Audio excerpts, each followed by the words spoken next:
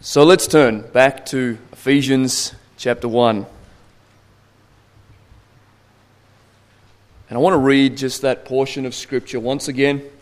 I said this morning, for perhaps those who weren't here, we are looking at the longest sentence in the Bible. And I would suggest to you it is the grandest sentence in all the Bible. That Paul writes, verses 3 through to verse 14 is one sentence in the Greek, even though in the English you might have full stops and commas and various other punctuation marks. It is one sentence. Very Pauline, very much his style, long sentences. But in verse 3 of Ephesians chapter 1, "Blessed be the God and Father of our Lord Jesus Christ, who has blessed us in Christ with every spiritual blessing in the heavenly places, even as He chose us in Him before the foundation of the world, that we should be holy and blameless before Him. In love He predestined us for adoption as sons through Jesus Christ, according to the purpose of His will, to the praise of His glorious grace, with which He has blessed us in the Beloved. In Him we have redemption through His blood, the forgiveness of our trespasses, according to the riches of His grace, which He lavished upon us in all wisdom and insight, making known to us the mystery of His will, according to His purpose, which He set forth in Christ as a plan for the fullness of time, to unite all things in Him, things in heaven and things on earth. In Him we have obtained an inheritance, having been predestined according to the purpose of Him who works all things, according to the counsel of His will, so that we who were the first to hope in Christ might be to the praise of His glory. In Him you also, when you heard the word of truth, the gospel of your salvation, and believed in Him, were sealed with the promised Holy Spirit, who is the guarantee of our inheritance until we acquire possession of it, to the praise of His glory." I want to continue in our journey this afternoon for just a little while as we look at God's eulogy, part 2. Now, if you weren't here this morning, that's going to make no sense whatsoever. You're going to have to listen to the message. We're looking at God's eulogy, part 2. We've already considered the first point, blessed be God, found in verse 3. Blessed be God. And then we looked at the God who blesses. We see in verse 3, He has blessed us in Christ with every spiritual blessing in the heavenly places. And we're now presently partway through the third and final point, which deals with specifically the blessings of God. And you'll remember, if you were here this morning, that we began by looking at the Father's election, verses 4 through to 6. And we looked at what that meant, what it meant for the Father to elect before the foundation of the world, how that all operates, and that we should be holy and blameless before Him, His purpose in that, and that He destined or predestined us for adoption, there in verse 4 and 5, through Christ Jesus according to the purpose of His will. And we looked at what adoption is and what a remarkable thought it is that God should adopt us. And then we realized that in verse 6, it's to the praise of His glorious grace with which He blessed us in the Beloved. And so if you were here this morning, you'll recall that the first part, 3 to 6, is all about the Father's work. And then you'll note that verses 6, or the end of 6 to verse 12, is the Son's work. And then verses 13 to 14 is the Spirit's work. And so we looked at the Father's election, verses 4 and 5 and part of 6. Now we continue our journey beginning at the end of verse 6 as we look at this thought, the Son's redemption. The Son's redemption. If you'll note there, verse 7 and 8, the Bible says, "In Him we have redemption through His blood, the forgiveness of our trespasses, according to the riches of His grace, which He lavished upon us in all wisdom and insight." We're going to look at the Son's redemption, and then finally, we're going to look at the Spirit's application as our last point before we close. Let's just pray. Father, thank You for a time in Your Word. I pray now, Lord, as we would look at this specific subject, Lord, that you would help us to concentrate for these few moments. Help us to have eyes that are ready to see, ears to hear, and hearts that are ready to receive that which is for us this afternoon. Lord, we've had such a great day of fellowship, and we thank you for that. We praise you and pray that for these next moments you would speak to us individually by the Spirit of God, challenge us in areas that need to be, as we would seek to be that kind of person that offers you praise and glory and worship for who you really are. We thank you for these things in Jesus' name. Amen. The Son's redemption. I know this is mostly familiar to us, but the Lord Jesus Christ purchased our redemption with His blood and forgave us of all our sin. Now we may at times say that flippantly. We may at times say that without a full understanding and a grave appreciation of that reality. Let me say it again. The Lord Jesus Christ purchased our redemption with His blood and forgave us all our sin. That ought to be a thought that just moves us incredibly. Redemption. This is one of those words I said earlier that the Puritans would choke up. You could hear it in their throat when they would preach, and there would be tears streaming down their eyes as they would say the word redemption, because it had such an incredible meaning to them. What is redemption?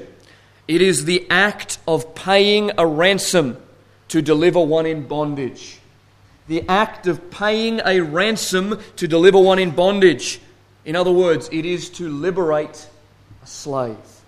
That's where we get the word redemption from. It is a slavery metaphor. Church, we must remember what I'm about to say. We must remember this constantly. We were enslaved to sin. We lived in the domain of darkness. We were without God and without hope in the world. We were chained to our trespasses. We were afflicted and in bondage to our own evil. We were dead in our depravity, and we were under the condemnation of God. We bent our backs under the weight of our own iniquity and served the prince of this world and the powers of darkness. That was our position outside of Christ. And at the appointed time, the perfect, peerless Son of God took on flesh in order that He might ransom a chosen people with His blood, forgive their incalculable debt of sin, and bring them to the Father as a trophy of His abundant grace. That's what redemption is. That's what it cost. Only in Christ can our sins be atoned. Only in Christ can the debt of our sin be paid. We are spiritually bankrupt. We have nothing to bring to our redemption save only the sin from which we must be redeemed, one of the Puritans said. In Titus chapter 2 and verse 14, Paul to Titus says, Jesus gave Himself for us to redeem us from all lawlessness and to purify for Himself a people for His own possession who are zealous for good works. Remember what I said this morning. We are not here for ourselves. This has never been about us. In fact, the whole plan of redemption, the whole plan of salvation has never really been about you. It's always been about God the Father and God the Son and God the Spirit. It was always about presenting to the Father the grace of God that has been employed and bringing those who He has redeemed and placing them as a trophy of His grace at the foot of the Father. It's never been about how good you are. It's never been about what potential lies in you. It has always been about the relationship between Father, Son, and Holy Spirit. And this was about the praise of His glorious grace. When we get a hold of that, we never have problems with pride. When we get a hold of this truth, we never have to worry about, well, you know what, I'm so talented, I have so much self-esteem. The egotistical spirit of the age that exists in the world cannot exist in the life of a Christian if we really get a hold of this truth. It's never been about you. It's never been about me. It's to the praise of His glorious grace. 1 Peter 1:18 and 19, the Apostle Peter says, you were ransomed, purchased, redeemed from the futile ways inherited from your forefathers, not with perishable things as silver or gold, but with the precious blood of Christ. Precious blood of Christ. We note also in our text, In him we have redemption through his blood, the forgiveness of our trespasses, according to the riches of his grace, which he lavished upon us. Notice this next phrase, in all wisdom and insight. The redemptive operation of God is on display as his wisdom and insight. This was not a man-made concept. Salvation has never been a man-made thing. This is not something that we forged in our own minds. This was from the Father, through the Son, and by the Spirit. Remember that. We said that this morning. It's always from the Father, it's always through the Son, and it is always applied by the Spirit. That's the theological pattern of redemption. The plan was forged in the mind of God the Father, and it is an exhibition of his transcendent wisdom. And that is why I can say with absolute confidence, like I did earlier, I do not understand all the intricacies of how salvation works. We talked about sovereign election. We talked about the decision made by an individual to trust Christ and the decision that's required and faith that's required. All of those things. We do not have the answers on all of that. We like to put it in little boxes and say, well, God does this and we do that, and here's the human part, here's the God part. We don't know all the intricacies. You know why? This is transcendent wisdom that formed this plan of salvation. So we must just teach the truth. God chose. We respond in faith and believe the gospel. How does that operate? How is that harmonized? I don't know. I don't need to know. It's the wisdom of God and his insight. In fact, 1 Corinthians 1:24 says, "But to those who are called, both Jews and Greeks, Christ the power of God and the wisdom of God." You say, how can I know the wisdom of God? Jesus Christ. Jesus Christ is the embodiment of God's wisdom. That's why he took on flesh. The Bible says in 1 Corinthians 1:24, right here, that Christ is the power of God and the wisdom of God on display. I want you to notice verses 9 and 10 as well. The Bible says, "Making known to us the mystery of his will, according to his purpose, which he set forth in Christ as a plan for the fullness of time, to unite all things in him, things in heaven and things on earth." I want you to note that little word mystery. Mystery. The mystery of election. The mystery of predestination. The mystery of a permanent redemption and the forgiveness of sin was once a veiled concept. Something that was not fully known. That's what a mystery means in the Scripture. But now it is understood as God's plan for the fullness of time. We are so privileged, church, to live on this side of the covenant, because we have been unveiled to us the glorious gospel, that the mind of God is on display, and we have the privilege of seeing this outworking of the gospel. I'm so glad I live in this dispensation of grace. Obviously, God's sovereign. He puts us where he wants to, but I'm so glad I'm here. I would not like to be in the Old Testament. I'm so glad that we have seen the reality that Christ has come, he's died, he's raised, and this is no longer a mystery. It's revealed to us. Not only did Christ purchase our redemption and forgive our sins, he also brought into total unity the things of heaven with those of earth. Look at the end of verse 10 there. To unite all things in him, things in heaven and things on earth. Now this is a very interesting phrase. There are many ideas of what is actually meant by this. I believe, just in the most simplest form, that Christ brought into being a plan whereby the former condition of unity prior to the fall and perfection could once again be restored, both in heaven and on earth. You see, the Bible tells us that all of creation groans under the weight of sin. Your very body right now is testament to that, is it not? Our bodies are testament to the fact that we groan under sin. We grow old. We're not able to do the things we used to do. We have problems with our bodies, testament to creation groaning under the weight of sin. But Christ's redemptive work, his redemptive work, opened the way to a new heaven and a new earth, whereby that will be a reality at the end of the age. In Christ, we are recreated. See, in Adam, paradise was lost. but in Christ it is restored. The concept, I believe, of this whole passage here as it relates to uniting all things in Him, things in heaven, things in earth, deals with what He is bringing to pass because of His salvation that He brought by way of the redemption. I believe that's what that is all dealing with in that particular passage of Scripture. In verse 11, the Bible says, "In Him we have obtained an inheritance, having been predestined according to the purpose of Him who works all things according to the counsel of His will, so that we who were the first to hope in Christ might be to the praise of His glory." Remember that we are dealing with the second person of the Trinity, that is, the Son. We're dealing with His work and His aspects. As if the blessings were not already sufficient, now we are informed that in Christ we have obtained an inheritance. An inheritance. As blood-bought children of God, we are the recipients of an immeasurable inheritance. And I want you to notice something really, really important here. This is not in the future tense. Look at the text.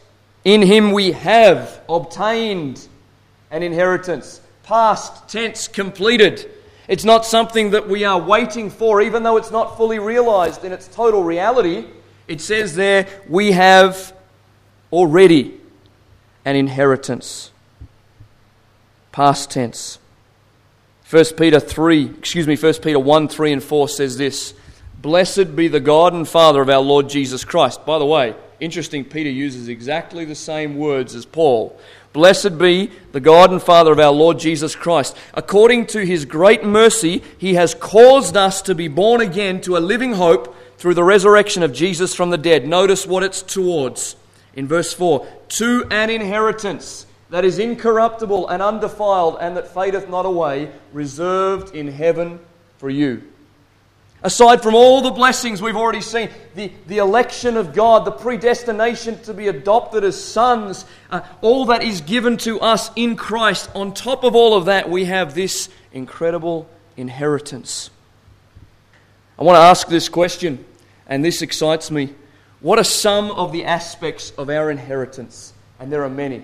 I just want to race you through 5 of them for you to think about. 5 things that relate to our inheritance. We're not going to turn anywhere. I'm just going to list them out here for you. Number 1, eternal life. Eternal life.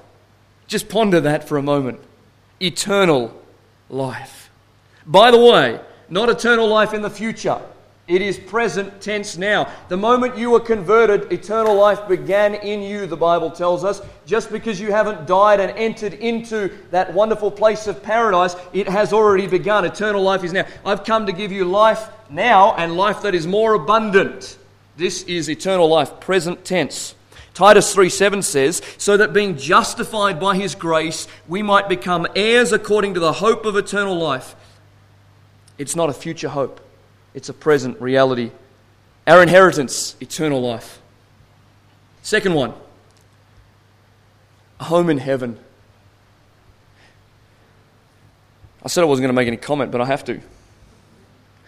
I'm always very nervous, and I'm finding as I grow as a Christian, as a preacher as well, I'm always very nervous about teaching on a home in heaven for one reason. I don't want people to be motivated to make a decision because they want to go to heaven. That's the wrong motivation. I don't want people to think that, well, I want to go to heaven, therefore I'm going to trust Christ. That's not why someone goes to heaven. They realize their sin, their depravity, and their need of a Saviour, right? So I'm always a little bit nervous about a home in heaven, but I'm not nervous about it in my own life. I cannot wait. Nothing thrills me more than to be able to one day reach that place and to see my Saviour.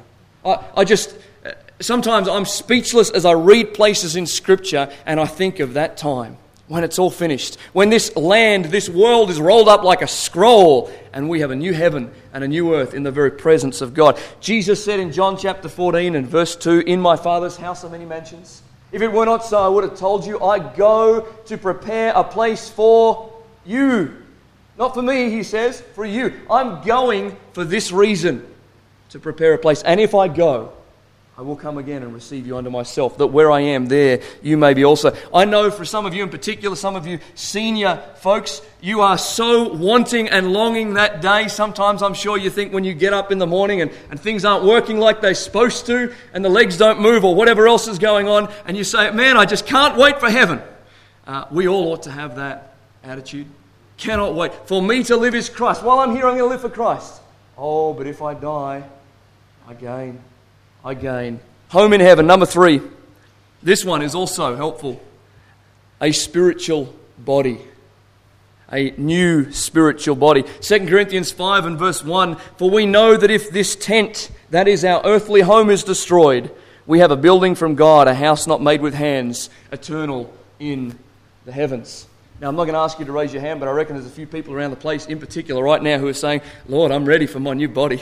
I'm ready for my new body. I want it now. Throw away the crutches, throw away the wheelchairs, throw away all of the strollers and the walkers and all those things. And praise God, new body. New body. That is a promise in our inheritance. Number 4, heavenly rewards.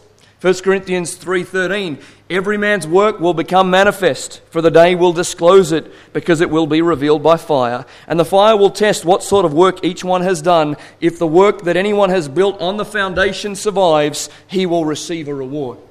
Here's the point. Jesus Christ is the foundation, and we build upon Him. We have the choice of wood, hay, stubble, or gold, silver, precious stones. And the difference, I believe, is not the works, but the motive for the works.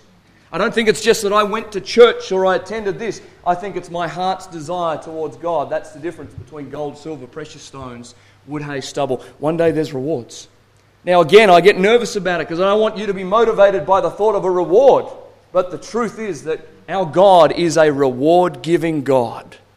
Those who will serve Him faithfully, He says, well done, my good and faithful servant. But you know what? All 4 of those pale into insignificance with number 5. What are some of the aspects of our inheritance? God Himself. God Himself.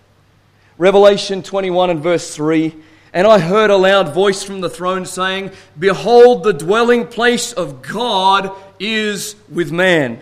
He will dwell with them, and they will be His people, and God Himself will be with them as their God. Friends, if anything is of greater value to you than that, you're living in idolatry.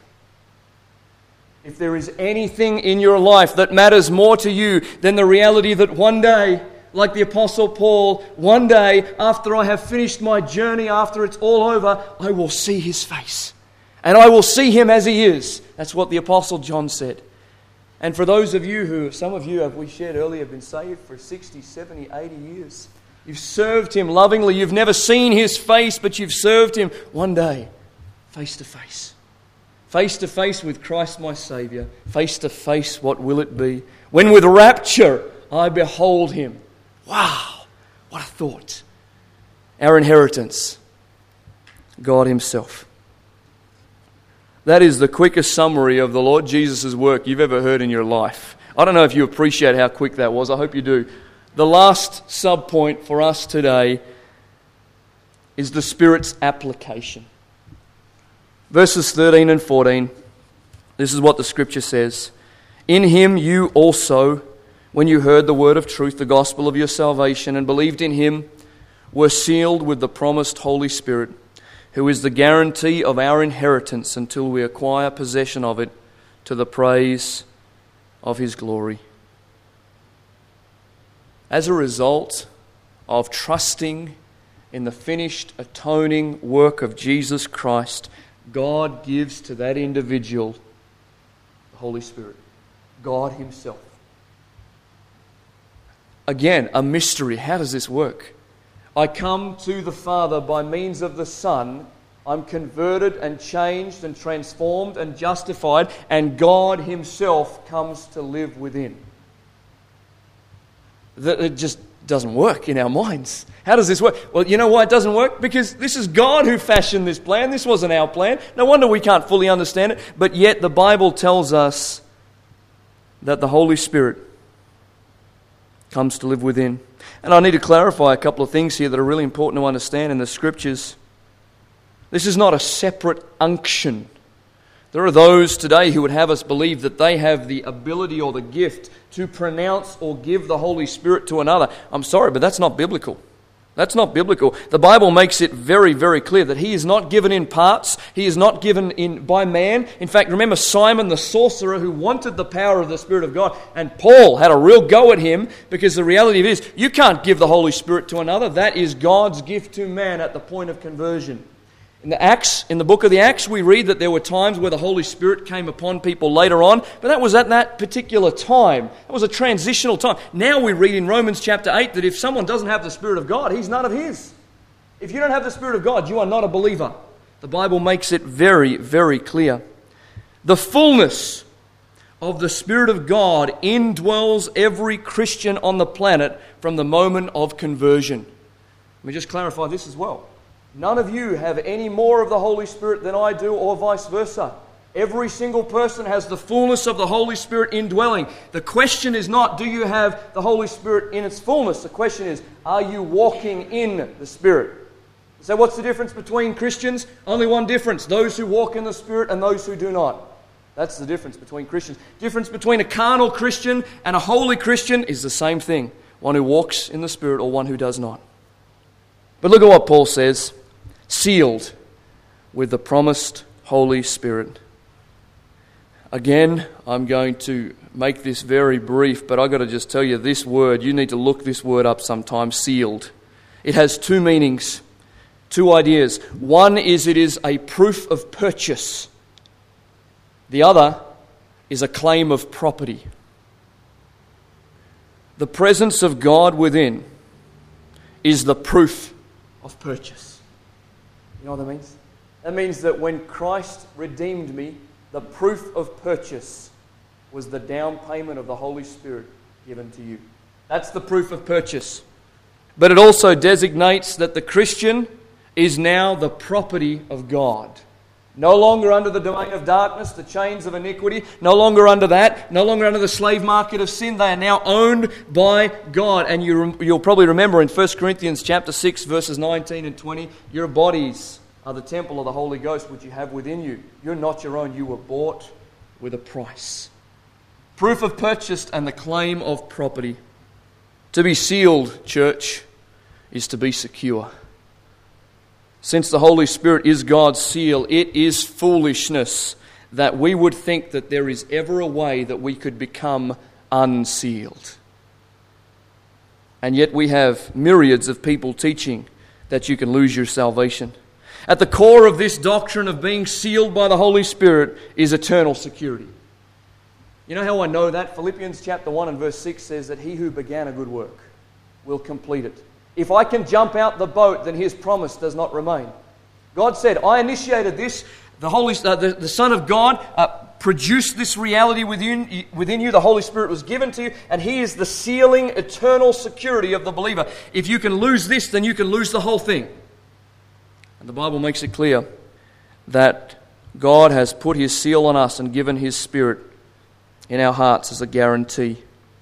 The Holy Spirit is our guarantee of the fullness of our inheritance in Christ. This word guarantee, really quickly before we finish. This is a very interesting word. It means a down payment. It means a deposit, a pledge of security. Now, I've not had the opportunity to purchase a house in my life, but you need to have a significant amount of money in order to place that down as a deposit. Depending on the amount of your house, you may need $30,000, $40,000 or $50,000 before you could even get a loan. And so you put down that deposit as an amount, and that is the guarantee that you're going to pay the rest. We understand that concept? That's the first payment. You're going to go and buy a car, and you go down and you see that car. You might put a $1,000 deposit on that car and say, I'll be back. And if you're not, you lose it, right? In the human realm, we know that. Now let me ask you this. If the Holy Spirit is God's deposit upon your eternity, do you think God pays His bills? Do you think that God is going to somehow say, yeah, you know what, I gave you the deposit, but because of your bad behavior or your bad deeds, I'm removing that deposit? Absolutely not. God says the deposit is the surety. This is the absolute certainty that heaven is yours, the inheritance is yours, your sanctification is happening, your glorification is happening, the new heavens are happening. All the outstanding promises that I have said are happening are going to happen because I gave you the deposit. I made the payment so you would know. This is the guarantee. The Holy Spirit within you is the guarantee of your eternity. If you do not have the Holy Spirit, you have no guarantee of the future. God always comes through. What He says He will do. He's not like us. He's not fickle like we are, changing our minds. He is immutable, unchanging, without variance. So here's the question: how certain is my salvation and my inheritance? As certain as the presence of the Spirit within you. That's how certain it is. Here's our conclusion for the day to wrap up this whole passage of Scripture. By the way, I do think there should be extra points for me covering verse 3 all the way to 3:14. I normally get stuck on a word. Anyway, I'm not sounding my own praises here, but it is unusual. All of these blessings are not intended to make you feel good. Do we get that? If you go away from this message and you say, oh, I feel good now, something's gone wrong. I've failed, someone's failed, your own heart has failed, whatever it is, because that's not the point. It's not for you to go away with pride and say, look at what's all mine in Jesus Christ, and be somehow filled and puffed up with pride. Because you know what the final phrase in our text here is? And it's been the whole way along in verse 14. To the praise of His glory. Again, church, it's not about you. It's not about me. It's about Him. So, here's the question in conclusion. How has God poured out His blessings upon you? In summary, He chose you. He adopted you. He redeemed you. He forgave you. He lavished His grace upon you. He revealed His will to you. He has an inheritance for you. He sealed you. Wow. How good, how great, how incredible is our God. This sentence, verses 3 to 14, is a blessed benediction, an anthem of praise, a doxology which promotes the glory of God and His abundant grace. This is God's eulogy. Father, thank you for your word. Lord, thank you for this tremendous portion of Scripture. Lord, so much is here, and I realize that so much has been left out, but I thank you for giving us an opportunity to look at it together, to study it. And I just pray that these thoughts would, Lord, fill us with such joy in who you are. Lord, not to fill us with pride, but to fill us with a holy reverential awe for who you are and all that you've done. Lord, we come together today as celebrating 17 years of this local church, your goodness and faithfulness over that time. And Lord, I can't think of a better text than to look at the one we just did. Because as we would continue to look at these truths, Lord, we will honour you and we will offer you due reverence and respect, love you supremely, understand our place, understand the will of God, understand the proclamation of the gospel that needs to be sent out to those outside. Lord, all of these things are found in this text, and we thank you for this time together, and we praise you in Jesus' name. Amen.